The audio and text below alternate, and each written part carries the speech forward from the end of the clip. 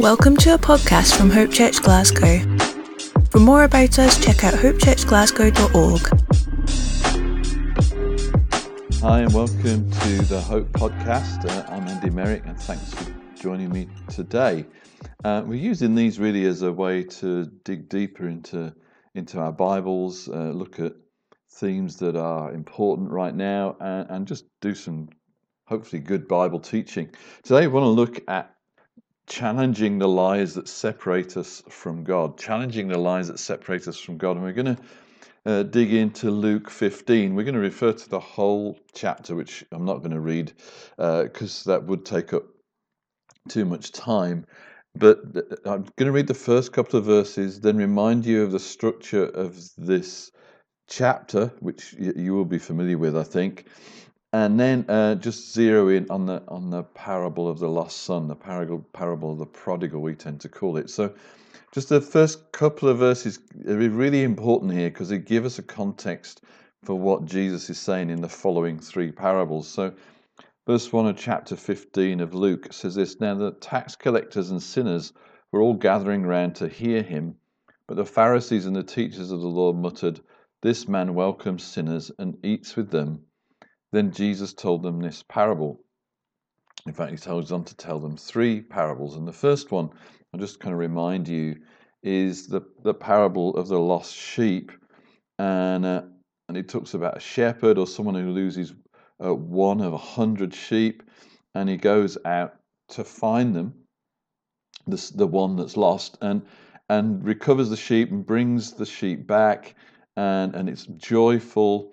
It says in verse 5, when he finds it, he joyfully puts it on his shoulders and goes home, calls all his friends and neighbors and says, "Rejoice with me, I've found my lost sheep."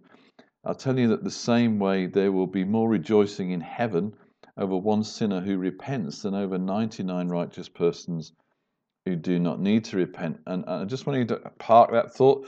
There's something about repentance going on here. And the second parable he tells is of the woman who has 10 silver coins, different estimates of what the value is, but they could be highly valuable, like a close to £1,000 each, or something, but they're valuable at some level. And she loses one of them, and she searches thoroughly, and she finds it, and then she tells her friends, "I found a lost coin." And verse 10 says, "In the same way, I tell you, there's rejoicing in the presence of the angels of God over one sinner who repents." And I'm just highlighting that for a moment because here's two of three stories. The first story is of a shepherd or a man who goes after one of his 100 sheep.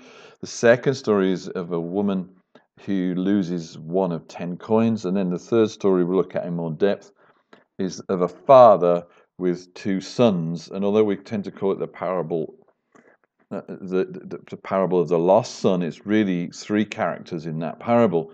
So you have a shepherd, you have a woman, and you have the father. And really, it's a Trinitarian chapter in which you've got the shepherd, who is Jesus, the woman who represents Holy Spirit, and the father, who's the Father. That's pretty obvious.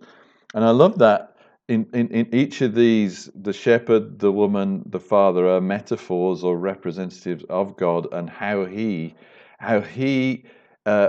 interacts with people and interacts with the lost and the wayward. And this is all Jesus's reply to these tax collectors, to the Pharisees who are bothered about the way he's hanging out with tax collectors and sinners. And how he's eating with them and generally sounds like he's enjoying himself with them. And so Jesus responds with these three major parables. And one of the fascinating things to me is in these first two parables of the lost sheep and the lost coin is that it refers to repentance. And yet you look at it and you think, how on earth did the lost sheep repent, and how on earth did the lost coin repent? They were simply found. And maybe repentance should have this idea in our head that it's much more about being found by God than it is anything to do with things we do to repent. And I think it sets up something for the third parable. So I'm really just getting that idea in your head as we proceed. And we're going to read the story from verse 11 of chapter 15 of Luke, the parable of the lost son. And Jesus continued, "There was a man who had 2 sons. The younger one said to his father, 'Father, give me a share of the estate.' So he divided the property between them. Not long after that, and just please note that this is still verse 12, he divided the property between them. Again, park that thought for later, we're going to need it. Not long after that, the youngest son, that we call the prodigal, the youngest son went, gathered together all he had and set off for a distant country, and there he squandered his wealth with wild living. After he had spent everything there was a severe famine in that whole country, and he began to be in need. So he went and hired himself out to a citizen of that country and went, who sent him into the field to feed the pigs. He longed to fill his stomach with the pods that the pigs were eating, but no one gave him anything. When he came to his senses, he said, 'How many of my father's hired men have food to spare, and here I am starving to death? I will set out and go back to my father and say to him, Father, I have sinned against heaven and against you. I am no longer worthy to be called your son. Make me like one of your hired men.' So he got up and he went to his father. While he was still a long way off, his father saw him and was filled with compassion for him. He ran to his son, threw his arms around him and kissed him. The son said to him," so the son begins his rehearsed speech, "Father, I have sinned against heaven and against you. I'm no longer worthy to be called your son." But the father said to his servants, "Quick, bring the best robe and put it on him. Put the ring on his finger and sandals on his feet. Bring the fatted calf and kill it. Let's have a feast and celebrate. For this son of mine was dead and is alive. He was lost and he's found." So they began to celebrate. Like the previous 2 parables, there's a party. Meanwhile, the older son was in the field, and when he came near the house, he heard music and dancing. So he called one of his servants and asked him what was going on. "Your brother's come home," he replied. "Your father has killed the fatted calf because he has him back safe and sound." The older brother became angry and refused to go in, so his father went out and pleaded with him. So just note that once again, it's the father going out to one of these sons. The father went out and pleaded with him, but he answered his father, "Look, all these years I've been slaving for you and never disobeyed your orders, yet you never gave me even a young goat so I could celebrate with my friends. But when this son of yours who squandered your property with prostitutes comes home, you kill the fatted calf for him." "My son," the father said, "you are always with me, and everything I have is yours. But we had to celebrate and be glad because this brother of yours was dead and is alive again. He was lost, and now he's found." I guess familiar story to many of you. It's rich. I mean, I've been reading that parable and occasionally preaching it and studying it probably best part of 40 years, and yet it seems to have fruit. It still seems to keep popping out revelations and important things that I'd missed. It's quite rich, it's quite layered, and it's quite deep. And I'm really thankful to scholars and teachers who've unveiled some of this over the years. And it really does require a careful read. And it really is about 3 people, not just the prodigal. It's about the father. It's about the prodigal, yes, the one that squanders everything. He's the obvious character, but not the only character. And thirdly, it's about the older brother. And I think, given the context, those first 2 verses that we read, and the way that it ends with the father still in conversation with the older brother, perhaps on the back porch of the house. We don't know whether the older brother has gone into the party. That there is no prodigal 2. They didn't make the next movie about this. We're just left hanging, and I suspect that's where Jesus intended it to hang, saying to those that were listening, to these Pharisees, these lawgivers, They were out on the back porch. Are you going to join the party, or are you going to stay out there grumbling? But that's another point that we'll perhaps return to later. So let's look at the two sons. Let's look at their responses, and then we'll kind of draw it together and look what it tells us about the father. And along the way, I think we're gonna encounter things that may be counterintuitive, and highlight some things that certainly I've believed that weren't true, and have then created a sort of distance between me and the Lord because of what I believed. So that the prodigal, he basically he makes a choice to go for the self-determination route. He wants his independence, he wants to make his own way, and he definitely comes up with his own plans. And the fruit of that is he puts physical distance between himself and his dad. He needs his space, he wants to go have a good time, and off he goes and does his self-indulgent best, and he's unwise, and he crashes and burns in spectacular style. And then there he is, admiring the pig swill, and starving, and he's kind of starts to devise this plan. So there's this coming to himself. He does have a realization that he sins. Something's going on. He's starting to think about how dumb he's been. Now, some people say this is his point of repentance.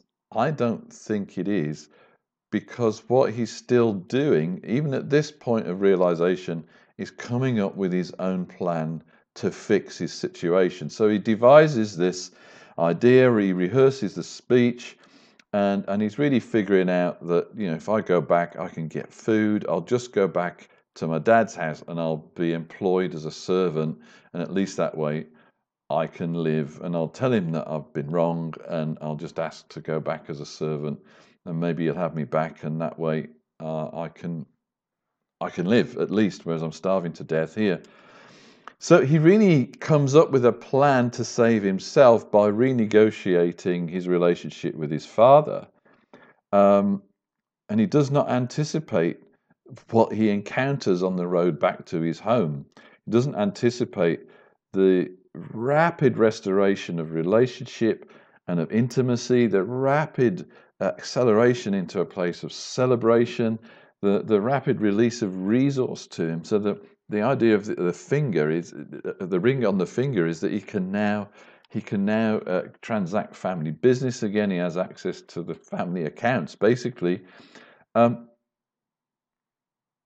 and somehow he only gets half of his speech out, and the father is overwhelming him with this celebration, with this welcome, with hugs, with kisses, with embraces. And, we all need moments when we know our approach has been overruled by the father. We all need times when we know his celebration of us and his reception of us is completely undeserved. We need encounters that change us from slaves and servants in our thinking into sons. And it happens in this place where we know we're celebrated unconditionally by the Father. These are the moments, I believe, of revelation and repentance. You see, what happens is suddenly the son's plan to redeem his life and at least live gets overwhelmed by the heart of the father and the father's response to his return. And he never actually gets to articulate the whole plan. He just allows himself to be swept up in the father's embrace. I'm sure he could have pushed the father away and said, "Excuse me, but I've been terrible here, and I need to explain to you what the plan is now." But he didn't do that. He's robed. He's got new sandals. He's got the ring. He's got the father kissing him. He's got the fatted calf being slaughtered. The party's going on. He's just received, and he never gets to see what his plan hinged on his ability to renegotiate his relationship with the father and say, "Well, I'm not worthy to be called your son anymore, so call me a servant." And the father does not allow him to renegotiate his identity. Isn't that amazing? Doesn't matter how much sin he'd done, how much trouble he'd created, how much shame actually he'd brought on the family, even which would be the case. To request his inheritance early would have brought huge shame on his family and the village.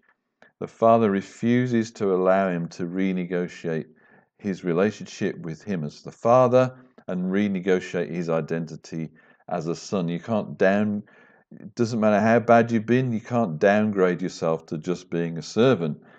And this repentance, I believe, is happening here because he's being caught up into and beginning to line up with the Father's view of who he is rather than his rather bedraggled, downgraded view of who he is.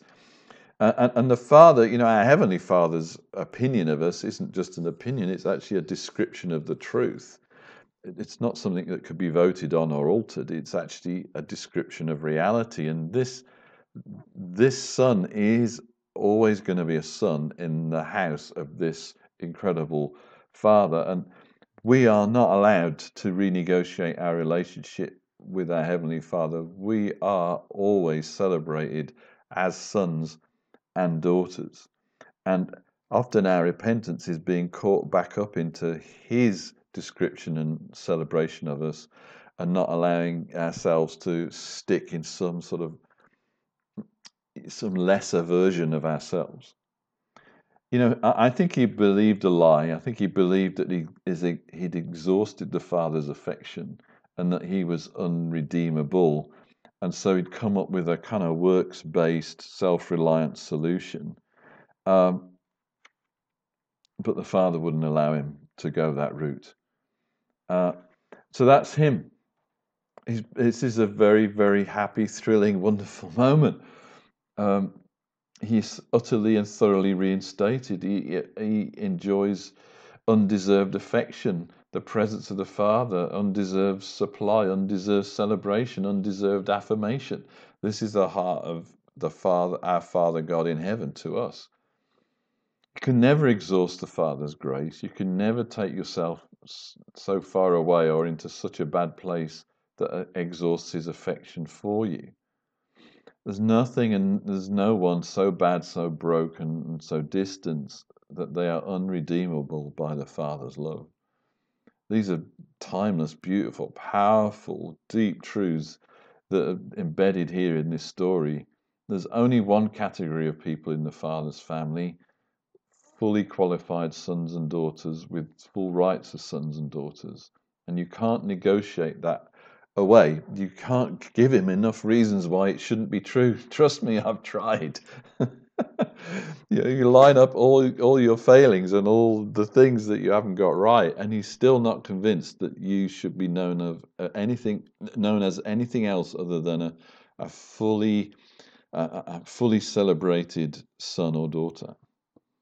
And then let's look at the elder brother for a minute. He's revealed here as angry and resentful, and not just angry and resentful in the moment.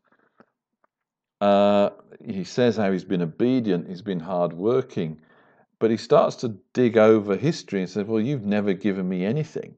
So this is not a recent set of bitterness in his heart. This is not recent occurrence. This is now boiling out because this wayward younger brother has come back and he's having all this generosity and grace lavished upon him. But he says something that tells us that he's actually been believing a lie. He actually says to his father, he says this: "All these years I've been slaving for you, you have never given me anything." Now, that's in verse 29. That's actually not true. If you remember one of those thoughts I asked you to park a while ago, when the prodigal got his money, it says that the father distributed it between the two of them. The resources of the family were distributed between the two of them at that point. So the father is correct when he replies to the son and says, "All that I have is yours." So the older brother has been living in the house believing the lie the father's never given him anything, and the truth is the father's given him everything. And when we believe a lie about the father, it does create distance. So our first son created distance from the father physically. He just got out of there, wanted his own space in his own life. This son created distance relationally and emotionally because he believed a lie about the Father, and he believed that the Father had held out on him, when actually the truth was that he'd given him everything. And so he became angry, resentful, and emotionally distant even from the Father, even though he was present in the house with him all the time. And at this point now, he's actually resisting the Father's invitation and the Father's affection, who once again the Father has gone out to him. The prodigal is not the only lost son in this story. And I guess the question I ended up asking is, when did the Father become good? Sometimes we focus so much on the return of the prodigal and the crazy generosity of the Father and in the way that he welcomes him back, that we can forget to think about the fact that the Father has always been good. He didn't just become good and exemplary in the way that he responded to the returning prodigal. This father was a good father, but both his sons responded to him in a way that created distance. And I'd like to suggest to you that that happened not because the father was bad, but because the sons believed lies. I want to say that again. I want to suggest to you that the reason distance, whether it's physical or emotional, happened between the sons and the father wasn't that the father had been bad and then became good, but that the sons believed lies about the father. It's clearer to see with the older brother, because we can see how he owned everything, but he believed he didn't. He believed that the father had not given him anything. And really, these two sons exemplify, I think, what Jesus is giving us here is a parable about humanity's response to a good father. And these two sons exemplify the two classic responses. One is, I want to do my own thing, and a bit like Adam and Eve, who just made a choice to not do what God wanted him to do, even though it provided them with everything. And that son is really believing the lie that sonship is conditional on performance. We can see that by the way that he returns. His sonship, his relationship with the Father is conditional on how well he's done. Now, he's pushed the boundaries to the point of breaking here. He's squandered and been awful. So to actually experience that his sonship isn't violated at this point gives him the message finally that his relationship with his father is not conditional on his performance. But humanity wants its own space because it believes it needs to meet up to God's standards. Its relationship with God, if he's there, is built on effort, which isn't true. And then when we fail, like Adam and Eve did, we hide in our shame. So it was Adam and Eve who put distance between them and the Father. The Father still's looking for them to walk with them in the cool of the day, even though he knows what's gone on. And the second son, the older son, he is in the house, but he's in the house as a grumpy servant. So this is the other response of humanity is sort of religion, really. It's performance, but an obedience, but not with no celebration and without union, without communion, without much joy in it all, and not really believing that God's kind, good, or generous, because again, they're believing a lie that God wouldn't favor them, and that creates an emotional distance. So both of these guys lived in a response to the God of their imagination, and that created the distance rather than the Father God creating the distance. Their behaviors demonstrated what they believed about their Father, but the parable, as it works its way through, shows us what the Father was really like, and we get that the prodigal had come to a place of repentance and understood that, but we're left hanging, and we don't know. Because there's no sequel, we don't know whether the older brother responded to that or not. Jesus is showing us the truth in these stories of who God is as Father, And just ask the question, if you feel distant from the Father, or keep distancing yourself from the Father, or feel not motivated to relate to the Father, ask yourself the question, is it because I'm believing a lie about him? Is that what's driving the wedge here? Because there's a few scriptures we could look at, but we're running out of time. And Ephesians 4, 17 to 19 says this, "Now this I say and testify in the Lord, that you must no longer walk as the Gentiles do in the futility of their minds. They're darkened in their understanding, alienated from the life of God." Why? Because of the ignorance that's in them due to the hardness of their heart. So often we've thought that God separates himself from us because of our sin.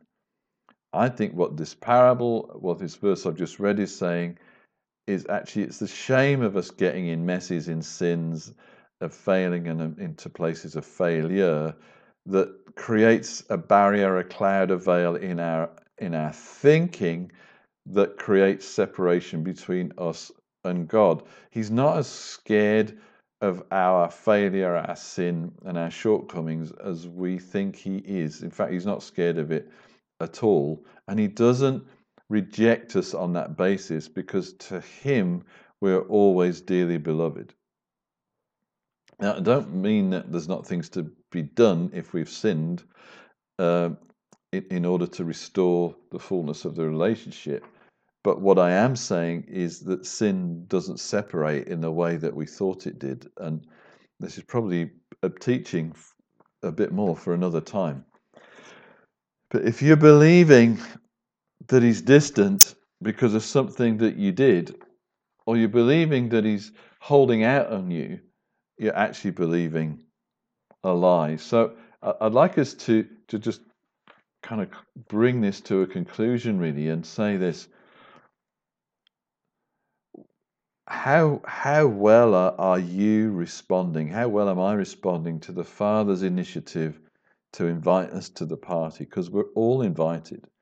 Whether we've been living in the house as dutiful servants, but resenting it a bit, or we've been squandering our lives somewhere else, the Father has thrown a party, and he wants us to join in, and he wants us to join in as sons and daughters. He doesn't want us to feel like we can renegotiate our relationship with him. Come on, let's enjoy the party together. Let's receive unconditional affection. Let's receive his celebration of us. Let's receive the honor that he bestows on us.